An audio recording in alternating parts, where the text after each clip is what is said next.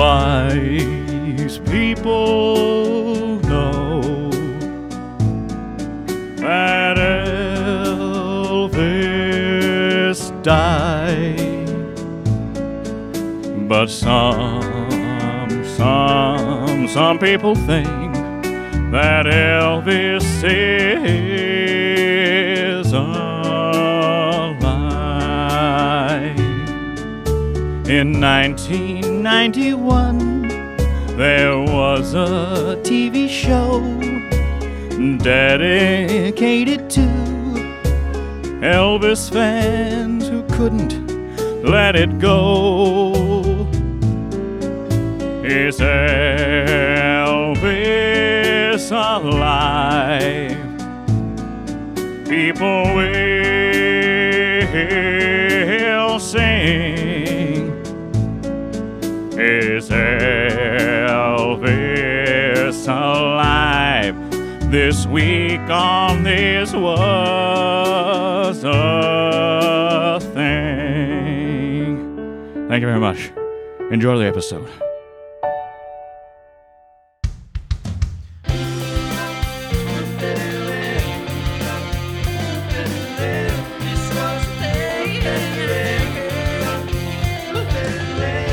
Remember Furby and the Lion King, Fuburini babies and World Wrestling, the Macarena, the Chevy Chase show, Showgirls, and the Rachel haircut.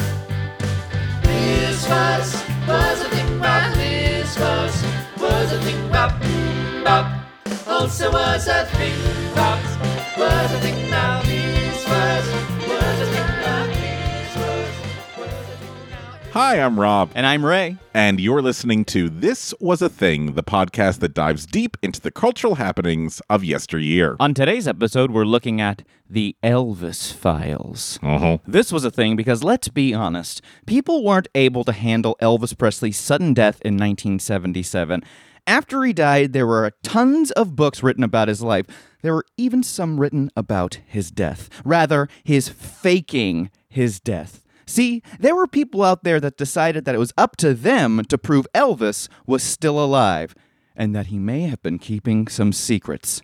This television special was produced to show some dramatic evidence to prove that Elvis was more than just the king of rock and roll. Much more. I had never heard about this television special before, but I have been around Elvis stuff my entire life. So full disclosure, my dad is an Elvis impersonator and has been my entire life. In fact, I wouldn't be alive today if my dad wasn't an Elvis impersonator. See, he met my mom at Six Flags Over Georgia because she worked there and he performed there in the early 80s. So if it wasn't for my dad being an Elvis impersonator, I, Raymond Michael Hebel II, would not be alive. He's accumulated a lot of Elvis stuff over the years, a lot. And I've seen a ton of specials on the man Elvis himself, but I had never quite seen something like this special that I sat through. It was 82 minutes, but it took me about 5 hours to get through the first watch, and then it took me another 6 hours to put this whole thing together a month later. It took me a month before I could actually go back to it. My brain literally felt fried, and I think I had to take a couple days off. I can't believe some people. It's crazy. So, with that, I present the Elvis Files. Elvis Presley was a legend, beloved by millions. But the circumstances surrounding his death have been shrouded in mystery. Tonight, for the first time, dramatic new evidence that proves that Elvis Presley was more than the king of rock and roll. Much more. All right, so the Elvis Files was a show that was broadcast on television in 1991, and it features numerous conspiracy theories about whether Elvis Presley faked his own death. And it starts off by explaining the 5 theories that we will dive deeper into. Now, mind you, there was a lot more than these 5 theories, but I just went with these. So number 1 was, what secret business was Elvis conducting with 2 American presidents, Richard Nixon and Jimmy Carter? Wait a minute, why didn't he do anything with Gerald Ford? Gerald Ford came between the two of them. Well, him and Nixon were we're in simpatico. Oh, I see. Number 2, why was his middle name misspelled on his grave? 3, who is the mysterious man in a photo that was taken at Elvis's house 4 months after he passed? 4, whose voice is on a mysterious phone call captured in 1981? And 5, why is Elvis's name found on over 1,400 FBI documents, and why are some still classified? This was mind-numbing to watch, but I'll break down these theories as best as I can and tell you about few of these interesting folks who all seem like they just can't cope with death very well. The show was hosted by Bill Bixby. You may remember him as Dr. David Banner, not Bruce Banner, from the Incredible Hulk TV show in the 80s. He was the yin to Lou Ferrigno's yang. Earlier in Bixby's career, he had done 2 films with Elvis, Clambake and Speedway. I'll tell you, Elvis movies have the weirdest names. They ended up becoming friends, so it was only natural that Bill would host something like this. But it's also telling in some ways. The show was produced and prominently features a woman named Gail Brewer Giorgio. She is something else, this woman, Gail Brewer Giorgio. I'm going to refer to her as Gail pretty much throughout this whole fucking thing. She wrote 2 books about Elvis faking his own death. One called The Elvis Files, which is where the show gets its name from, and Is Elvis Alive? This woman had to have made a fortune preying on people who were mourning the loss of Elvis. This whole fucking show just makes me angry. Bill Bixby reminds the audience numerous times to view the program with an open mind. But goddamn it, Bill, I'm pretty open-minded, and this is just ludicrous. Okay, before I get into the 5 points they want to make, let me give you a brief background of our ingenue, Gail. Now, Gail, you are the person most responsible for this controversial issue of whether Elvis Presley is alive or dead. Now, her story is a fascinating one, and no matter what you believe, it is a story worth telling. Gail got involved in the Elvis conspiracy game in a very odd way. You see, Gail had written a book called Orion. It was about a famous fictitious person who faked their own death to escape fame. Now, once it was published, she got a call saying that the book had mysteriously disappeared from bookstores. Once they were gone, they were never replenished, which Gail says is a very strange business practice. Repeated calls to the publisher were ignored, and the calls left unanswered. While Gail was investigating her disappearing books, many Elvis fans were pondering Elvis's death and pointed out many discrepancies to Gail. That's when Gail decided to take all this information and write the Elvis Files. And from then, it was on. Now, let's get into these 5 points they want to make to prove Elvis could still be alive. Number 1. What secret business was Elvis conducting with 2 American presidents, Jimmy Carter and Richard Nixon? So its big reveals were that in December 1970, Elvis was flying to D.C. and writing a letter to President Nixon en route. He'd met with Nixon's VP, Spiro Agnew, a great man, in Palm Springs, and voiced his concern for the current America. Elvis said that the drug culture, the hippie elements, the SDS, Black Panther, etc., do not consider him as their enemy, or as they call it, the establishment, or as Elvis called it, America. Okay, I'm with you. Elvis volunteered to become a federal agent, saying that his contacts with the youth culture would allow him to access worlds that other undercover agents could never dream of penetrating. So he's going to be a mole. Yes. Nixon then met with Elvis and gave him credentials that he wanted, a presidential appointment to be a DEA officer. Seriously. Why the fuck did he do that? Some people thought it was essentially for Elvis to play make-believe, for him to live out his DEA LARPing fantasy, because that's what Elvis does. He had received many honorary law enforcement credentials and was convinced that he had unique services that he could offer this country. It has been verified that Elvis allowed an undercover agent to infiltrate his road crew from 1974 to 1976. So that was sneaky of you, Elvis. What was this secret agent investigating? The show asks. Here's Gail insisting that Elvis was a DEA agent. All right, Gail, what do you think of all this? Well, there is no doubt about it. Elvis Presley was a federal agent. His power and clout went to the White House.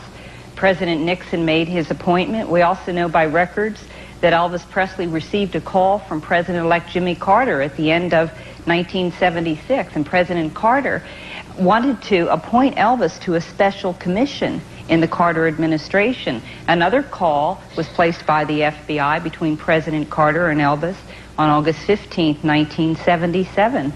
Elvis's name is listed in the Justice Department's Black Book as a federal agent. Plus, there's books at Graceland that seem to be clues. And during Elvis's last concert tour, he made some very strange remarks on stage. It sounded like he was saying goodbye. He would say things like, I am, and I was. And he also said to the audience, he said, I may not look good tonight, but I will look good in my coffin. Spooky, huh? Ooh. So around this same time, Elvis had become immersed in writings about human spirituality and religion. The show says that Elvis was able to keep both sides secret to the general public. His spiritual life was kept a secret because he wanted to keep it that way. He had to keep his undercover life a secret because he had to keep it that way.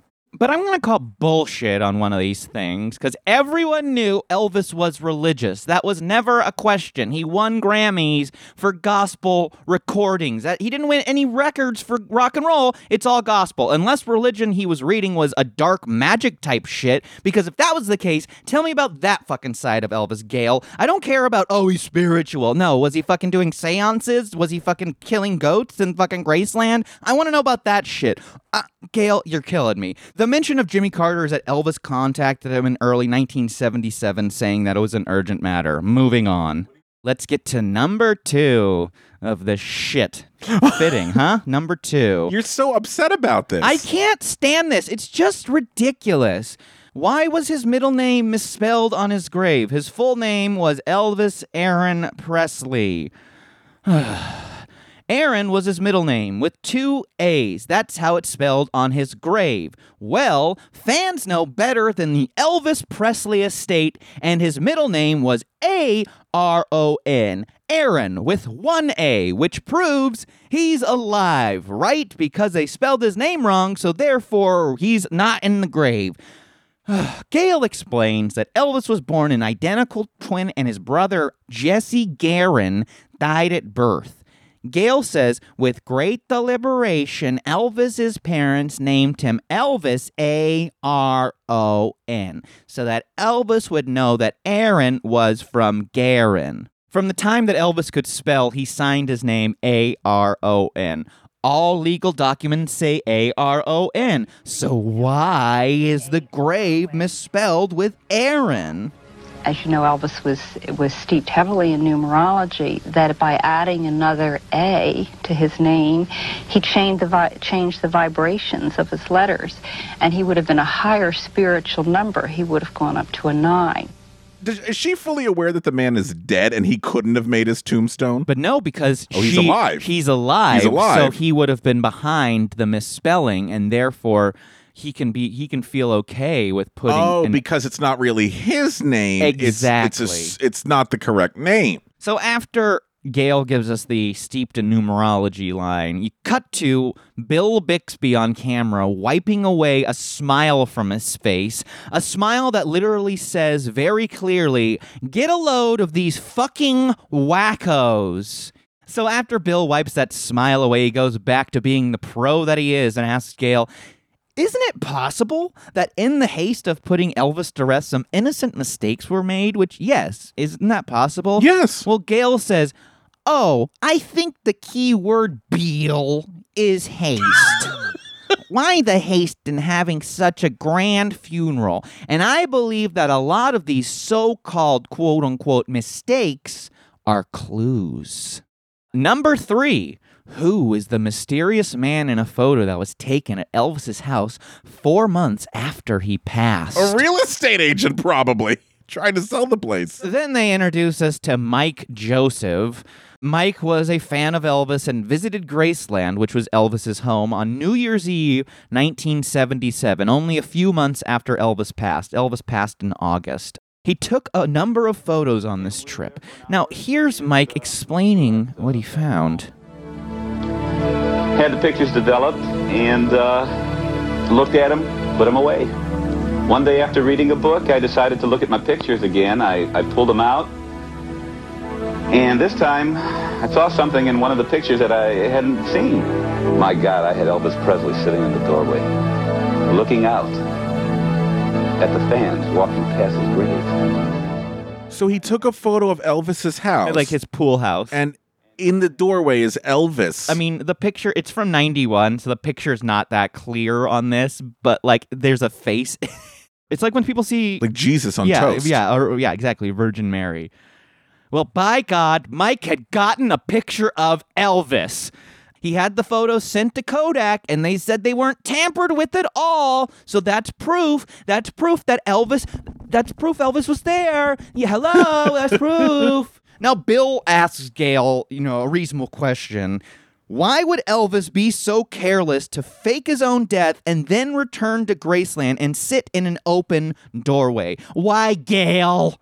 Gail says, well, you have to realize the inner grounds were off-limit to tourists. A whole pool separates Mike Joseph from the pool house.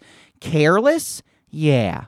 Well, presidents have been careless, too, if you remember Watergate. Okay, Gail, let's not get political. Number 4. Oh, my God, this one, you'll get to see Gail shine. Whose voice is on a mysterious phone call captured in 1981? Well, there were actually 2 phone calls. Oh, boy. One from 1981 and another from 1988. Let me introduce you to Marie Columbus. She's the president of the oldest Elvis fan club. Oldest as in longest lasting, not a fan club of geriatrics. I just wanted to clear that up. Well, in 1981, Maria received this tape from a man in Florida named Steve Chancis, who wrote the book, Elvis, Where Are You? Is that like Are You There, God? It's Me, Margaret? Yeah, I mean, it has to be. The mysterious tape only had Elvis's voice on it. The other side of the conversation had been edited out. Bill thinks that that's mysterious, but Maria thinks it's because the person on the other line didn't want to be recognized. I started traveling all over the world, and it's been enjoyable, but it's been a constant battle of growing beards and this and that to keep from being recognized. I think that's Bill Clinton. I think that was Bill Clinton. That sounds like someone doing an Elvis impression. So what did he say? He said, I grew a beard? He says that it's been tough to grow a beard. It's been a constant battle of growing a beard and this and that to keep from getting recognized. But wait, there's another tape, but this one comes from Gail herself. Gail Papagiorgio? Okay, this is the one that gets to make Miss Gail shine bright. So Gail says that in October of 1988, around 2:30 in the morning, she got a mysterious call to her home from a man identifying himself as Elvis Presley. Now, Gail wasn't born yesterday. Realizing that it could have been an impersonator, Gail quickly asked him some questions that he was able to answer correctly. First question, are you Raymond Michael? What? She said that during the questioning, she was able to go to her garage and grab some recording equipment. Gail then says, and though my equipment was antiquated, I taped the call. How convenient for you, Gail. I picture like this massive, like reel-to-reel. She's like trying to thread. Gail says, it was an old clunky tape recorder with a suction cup that didn't stay on the phone very well. Well, let me just present Gail and Elvis's conversation. This is the actual conversation. This is the conversation between Gail and Elvis. Was Priscilla there? Priscilla's everywhere. Any residence favors. Well, I mean, was she at the wedding? Yeah, she was there. Is she happy about it?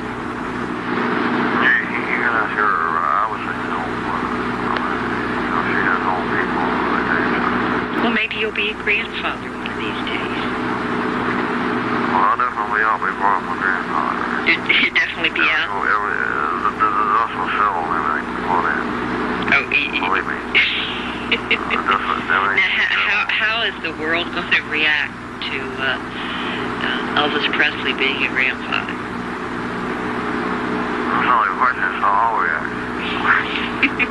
They're talking about Lisa Marie's marriage to Danny Keough in 1988, not the famous Michael Jackson one, because I would have loved to hear the phone call that Elvis called Gail about when... What the fuck?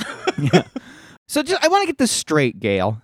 A stranger calls you in the middle of the night, and you were able to become alert enough to have the wherewithal to think of tough questions to ask them about Elvis and get a tape recorder? I call bullshit, Gail. I think you're a phony. Well, of course, Bill Bixby goes full journalist on Gail again and says there are 3 possibilities regarding the call. 1, that she wrote and produced the call herself in order to sell some books. Gail says, well, I can't prove that that's not true, but I can emphatically state that it's not true. The call came to my home. I took it. I taped it. Okay, I believe that a call came to her home, that she took the call, and she taped the it, call. Yes. 2, she received a crank call from one of the best Elvis impersonators Bill has ever heard. He knew Elvis and knew the sound of his voice. That call could have fooled him. Congrats to your dad, Raymond Michael, for fooling Bill Bixby. Exactly. Or it was, in fact, Elvis who called was the final theory of Bill's. Unless it's a Ouija board, I don't think he's going to be calling anytime soon. Elvis is dead. Did she ask him anything really personal, intimate that only Elvis would know? I mean, she says that she did. So why didn't she play that? She asked the questions while she was searching for the recording equipment. So after she got the tape recorder, why didn't she ask him another personal question? She had the wherewithal to get the tape recorder, but she didn't have the wherewithal to get a personal question. Having a fucking kiki with the guy. Yeah, exactly.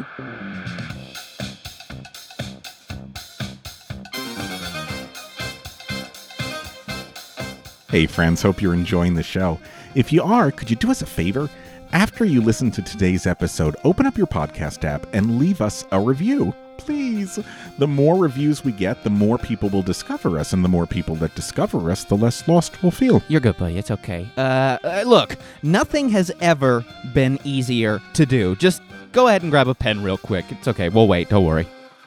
Okay, head on over to your podcast app, click those 3 dots in the lower right-hand corner, click Go to Show, scroll down till you see ratings and reviews, then leave us some stars and a comment or 2 so our parents know that it was worth all the tuition that they spent. And if you really love us, head on over to patreon.com and send us some money, and in return, you will get access to merch, special episodes, bonus content, pictures of me shirtless. Okay, that's patreon.com.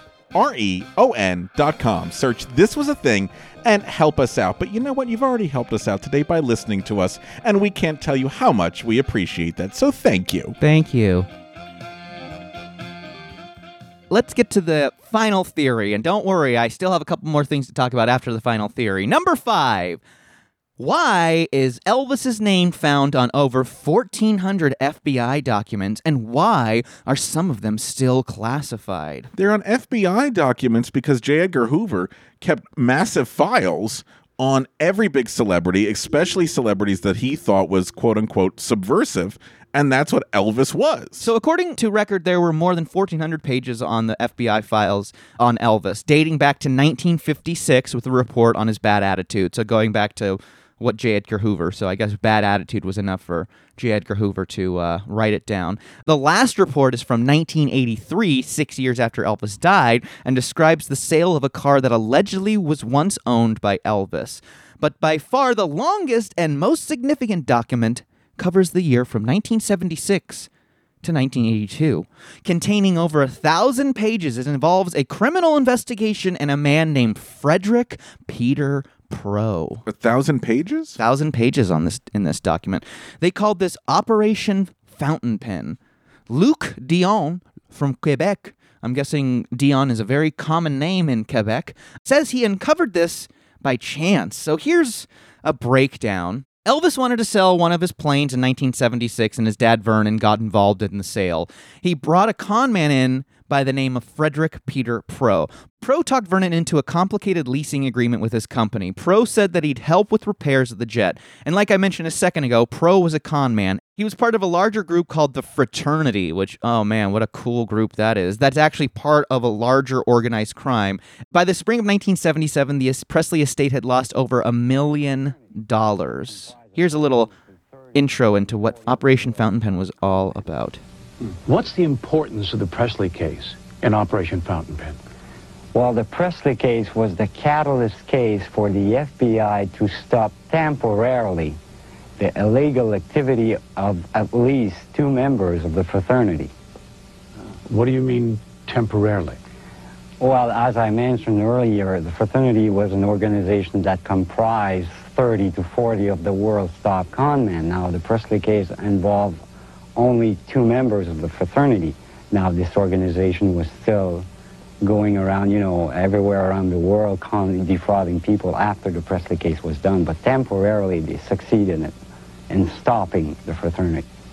They then present this crazy timeline. Okay, March 4th, 1977. Elvis took his last leisure trip with friends. He behaved unusually, almost as if he was saying goodbye. But wasn't he also on massive drugs at this point? He sure was. Okay. 6/29/77. Elvis gives his last concert in Indianapolis.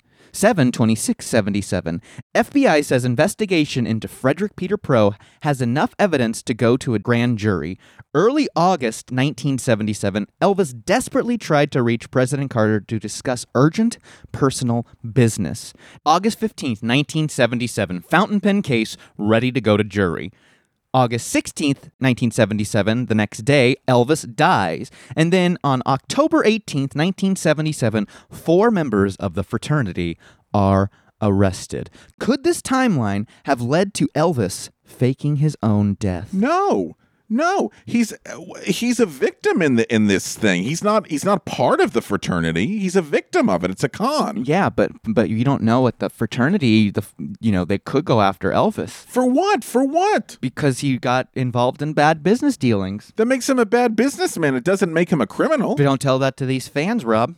Okay? Because this is all adding up to them. That's like saying that the Bernie Madoff victims are somehow involved with Bernie. No, these people are victims. Elvis was a victim of a con. Well, I bet if you went to Gail with this Bernie idea, she would probably listen to you. Elvis Presley is Bernie Madoff. Yeah, exactly. Luke Dion says that looking at the fraternity's background, that it's justifiable that Elvis faked his own death because he was scared of him. He thinks he's living in witness protection now, but that Elvis has been updating his own files several years after his death. Didn't the fraternity get arrested? 4 of the members, but it was part of bigger organized crime. So really, no answers, just outlandish theories. It's ridiculous. So there really wasn't a single answer in any of these 5 theories, just a bunch of insane evidence and taped phone calls that have no way of being fact-checked. So I just want to really quickly introduce you to some of the other folks that we got to meet in this.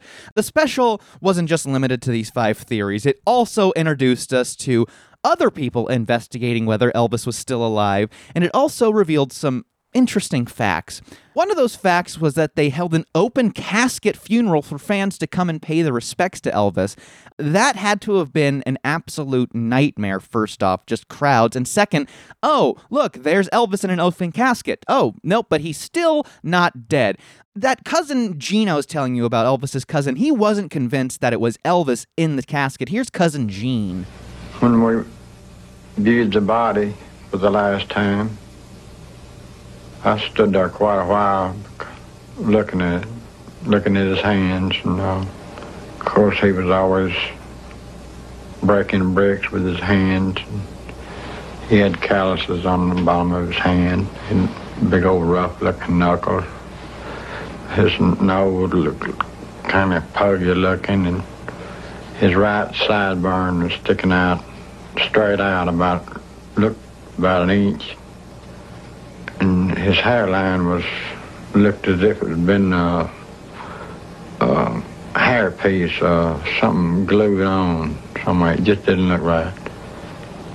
And his hands was just as smooth as a newborn's baby's behind, And it seemed like it was sweating on his around his hairline. It could have been sweat, it could have been glue, I don't know. But I just didn't believe it was him. I fucking love Cousin Gene. Cousin Gene's one of my favorite people that I've found in doing this whole show. Let's meet one of the other folks. Oh, Jesus. Maria Columbus. She's something else. I told you about her earlier. She was the president of the Elvis fan club. She says that she called Vernon Presley, Elvis's dad, to confirm that Elvis died.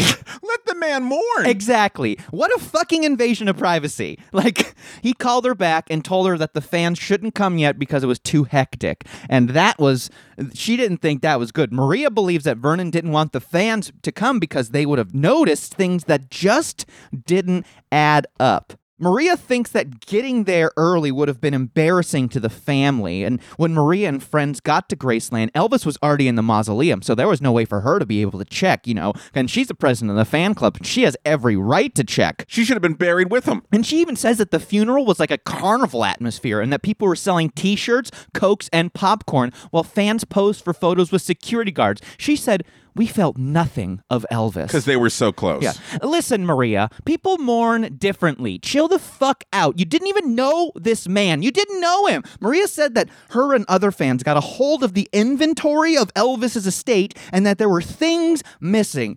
Get a load of this. There were so many things missing that should have been on there. I mean, personal items that you were aware of? Right. Elvis's diaries were not listed, his journals. Mm-hmm. There was even a plane missing. He was listed as having 6 or 7 pieces of jewelry, and I'm sure Elvis had more jewelry than that. Oh, yeah. No photographs of his mother listed. None of his daughter. But he had quite a number of photographs of his mother, if I remember correctly. Right. Wait a minute. I'm confused. They itemized his estate? Yeah. And when she went there, items that were listed were not there? No, she said that a lot of items that she knew he had were not on the inventory, but she must have known of everything Elvis had. Oh my God, she fucking must have known everything. She said photos, family photos. Maybe the dad has them. Exactly. They're family photos, Maria. I know. Not your photos. Yeah. You're not part of this family, Maria. Now, I'm going to close out this presentation with, there was a couple times during this where Bill Bixby opened it up for people to call in and ask questions of any of the panelists. These are a few of the decent ones, but the rest are just garbage. So one caller asks, if Elvis isn't buried at Graceland, then where is he buried? Gail replies, I don't think he's buried at all.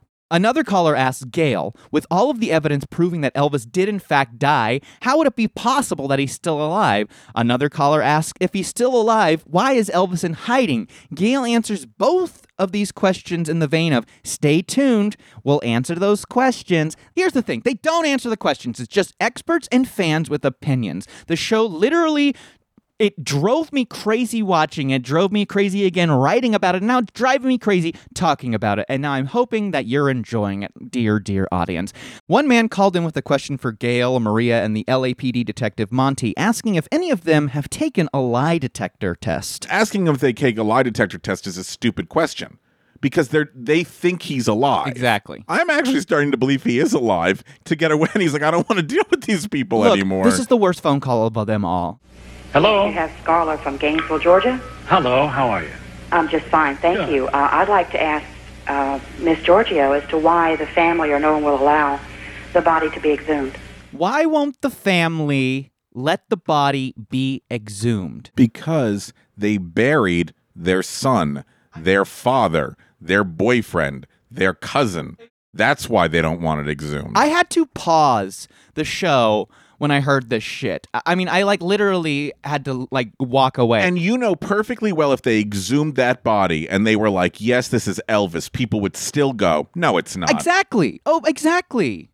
Now I'm going to close out with my favorite call from the show. It was in the first round of all the calls of, I think there's 3 or 4. So it had to have been hell in the control room for letting this through. It wouldn't be a ridiculous call-in show in the early 90s if prank caller Captain Jenks from the Howard Stern Show didn't call into the show. Oh, no.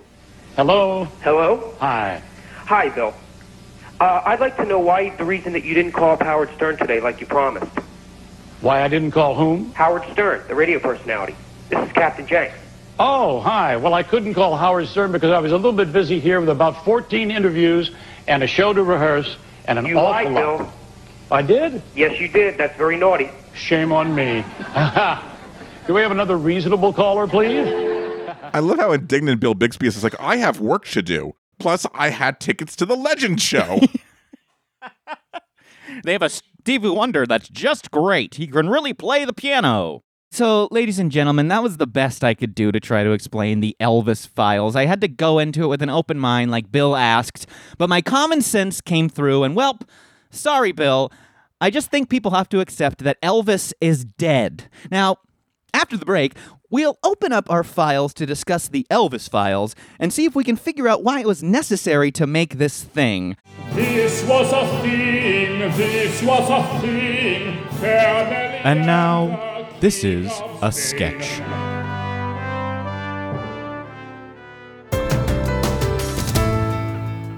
Welcome back. I'm still Bill Bixby. As we discussed before the break, no one has seen or heard from George Gaines ever since they wrapped filming on Punky Brewster back in 1988. That was 2 years ago. The actor who played Punky's adopted dad, Henry Warnemont, hasn't been heard from since.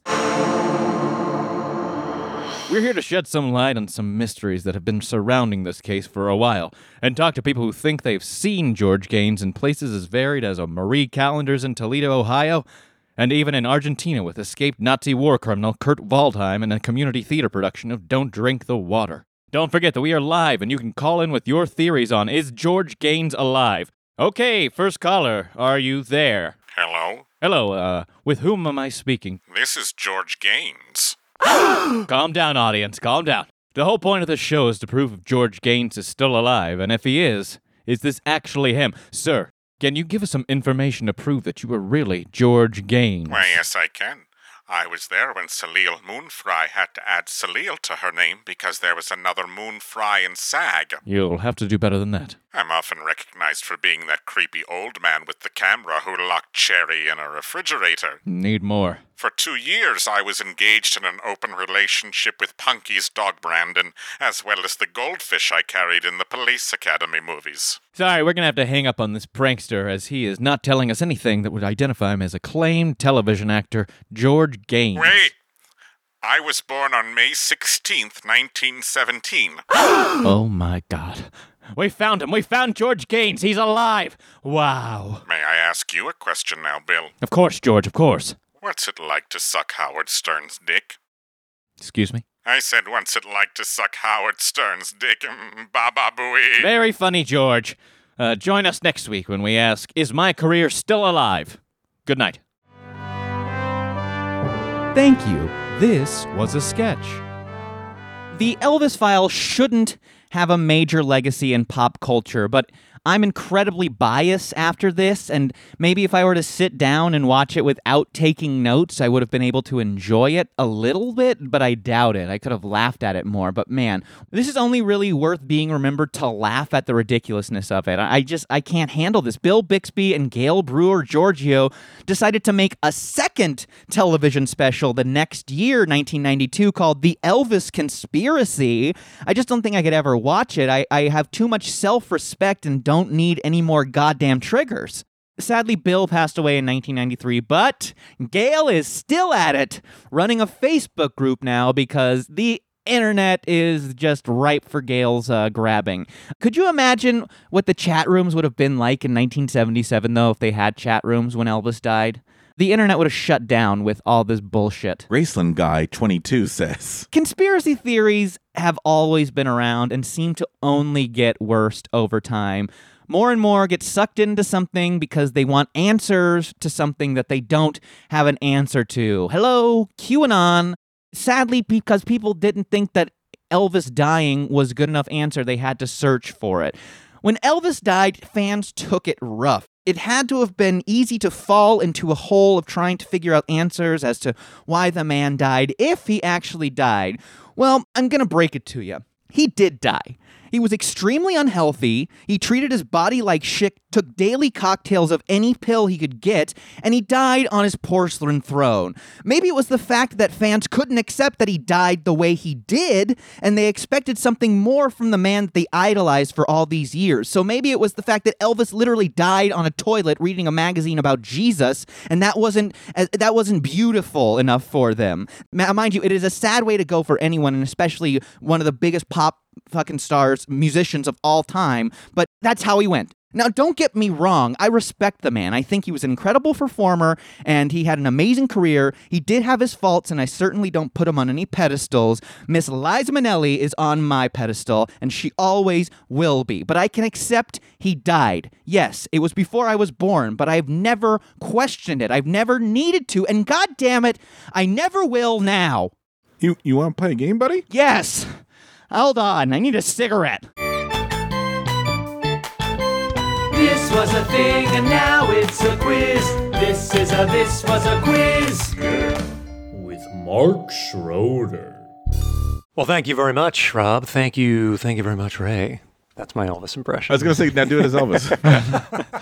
The Roger Clinton was great, but can you do Elvis? Roger Clinton? That's my Elvis Costello. Oh. Yeah. Oh, yeah, so okay. It's dead on. But South Britain. yeah, that's sort of what I was going for. Elvis Presley, alive, dead? What do you guys think? He's Did you guys dead. determine? He's dead. He's dead. No, without a question. But not in my heart. In my heart, he's very much alive. That's the most important. And in a lot of people's hearts, he's very much alive. In fact, as far as Elvis impersonations go, I know we have one in the family. Yes. So it's a very, very special thing. So there's a lot of Elvis impersonators out there. Some of them are great, like your father. Mm-hmm. But some of them are a little shoddy. I mean, you find somebody wandering around probably the Sunset Strip might not be up to snuff for Elvis. So we're going to discern the real Elvis from the fake Elvis in a little game called I Think That Might Be Elvis. Okay. So you guys are going to work separately. It's another lightning round. Oh, shoot. I've got 9 questions for each of you. I will read an alternate title for a well-known Elvis song. For example, if I said Sad Yuletide. Blue Christmas. Blue Christmas is exactly right. So that's the basic vibe of this game. And get as many as you can. 9 questions each. Rob, you're going to start this time. No assistance, plummeting to passion. Falling in love. I can't help falling in love with you. Yes, correct. Dubious wits. Dubious wits? Dubious wits. I don't know, pass. Penitentiary solid mineral. Jailhouse Rock. During the barrio. The ghetto? In the ghetto, yes. Act not diabolical. Don't be cruel. Correct. Harass mutt. Hound dog. At this moment or when pigs fly. Now or never. Scorching doting. Heat wave? No. I don't know. Un poco menos talkie.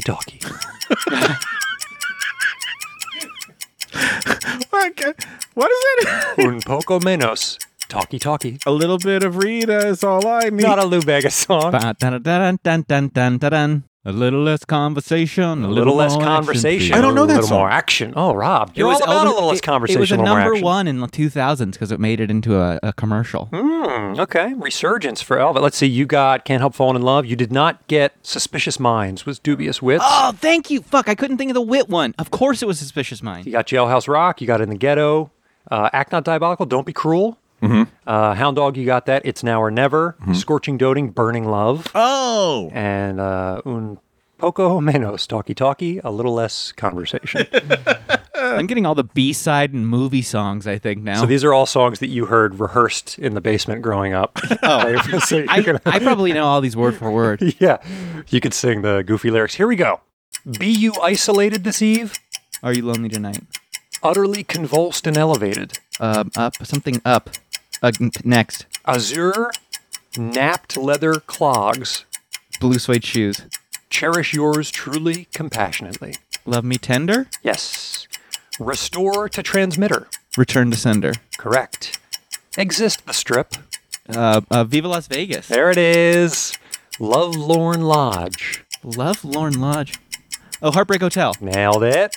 And Quietude in the Hollow. Quietude in the Hollow. Oh, God, sorry. I saw In the Ghetto stuck in my head. Lord help me, Jesus. No, but here's the last one. Eternally atop thine perception. Always on my mind? That is correct. Yes. You got Are You Lonesome Tonight? I don't think you got All Shook Up. Utterly Convulsed and Elevated, all shook up. God damn it. You got Blue Suede Shoes, you got Love Me Tender, Return to Center, Viva Las Vegas, Heartbreak Hotel, Peace in the Valley. Was Quietude in the Hollow. In the valley. Mark, thank you so much for that, folks. What do you think? Is Elvis alive? Is he dead? Have you seen him if he is alive? If so, where? Ray, where will you be performing your tribute to Elvis show? The city of Glendora. Ooh, when's that going to be? That will be August 2023. And who's your opening act? I have a Neil Diamond impersonator that I'm trying out, and if he doesn't work out, then I'm going back to the Wayne Newton guy, but he left because jobs opened back up after quarantine. Cool, man. Yeah. Well, see you all in Glendora for Glendora's 77th anniversary. Thank you. Thank you very much. A little less conversation, a little more action. How do you not know that song?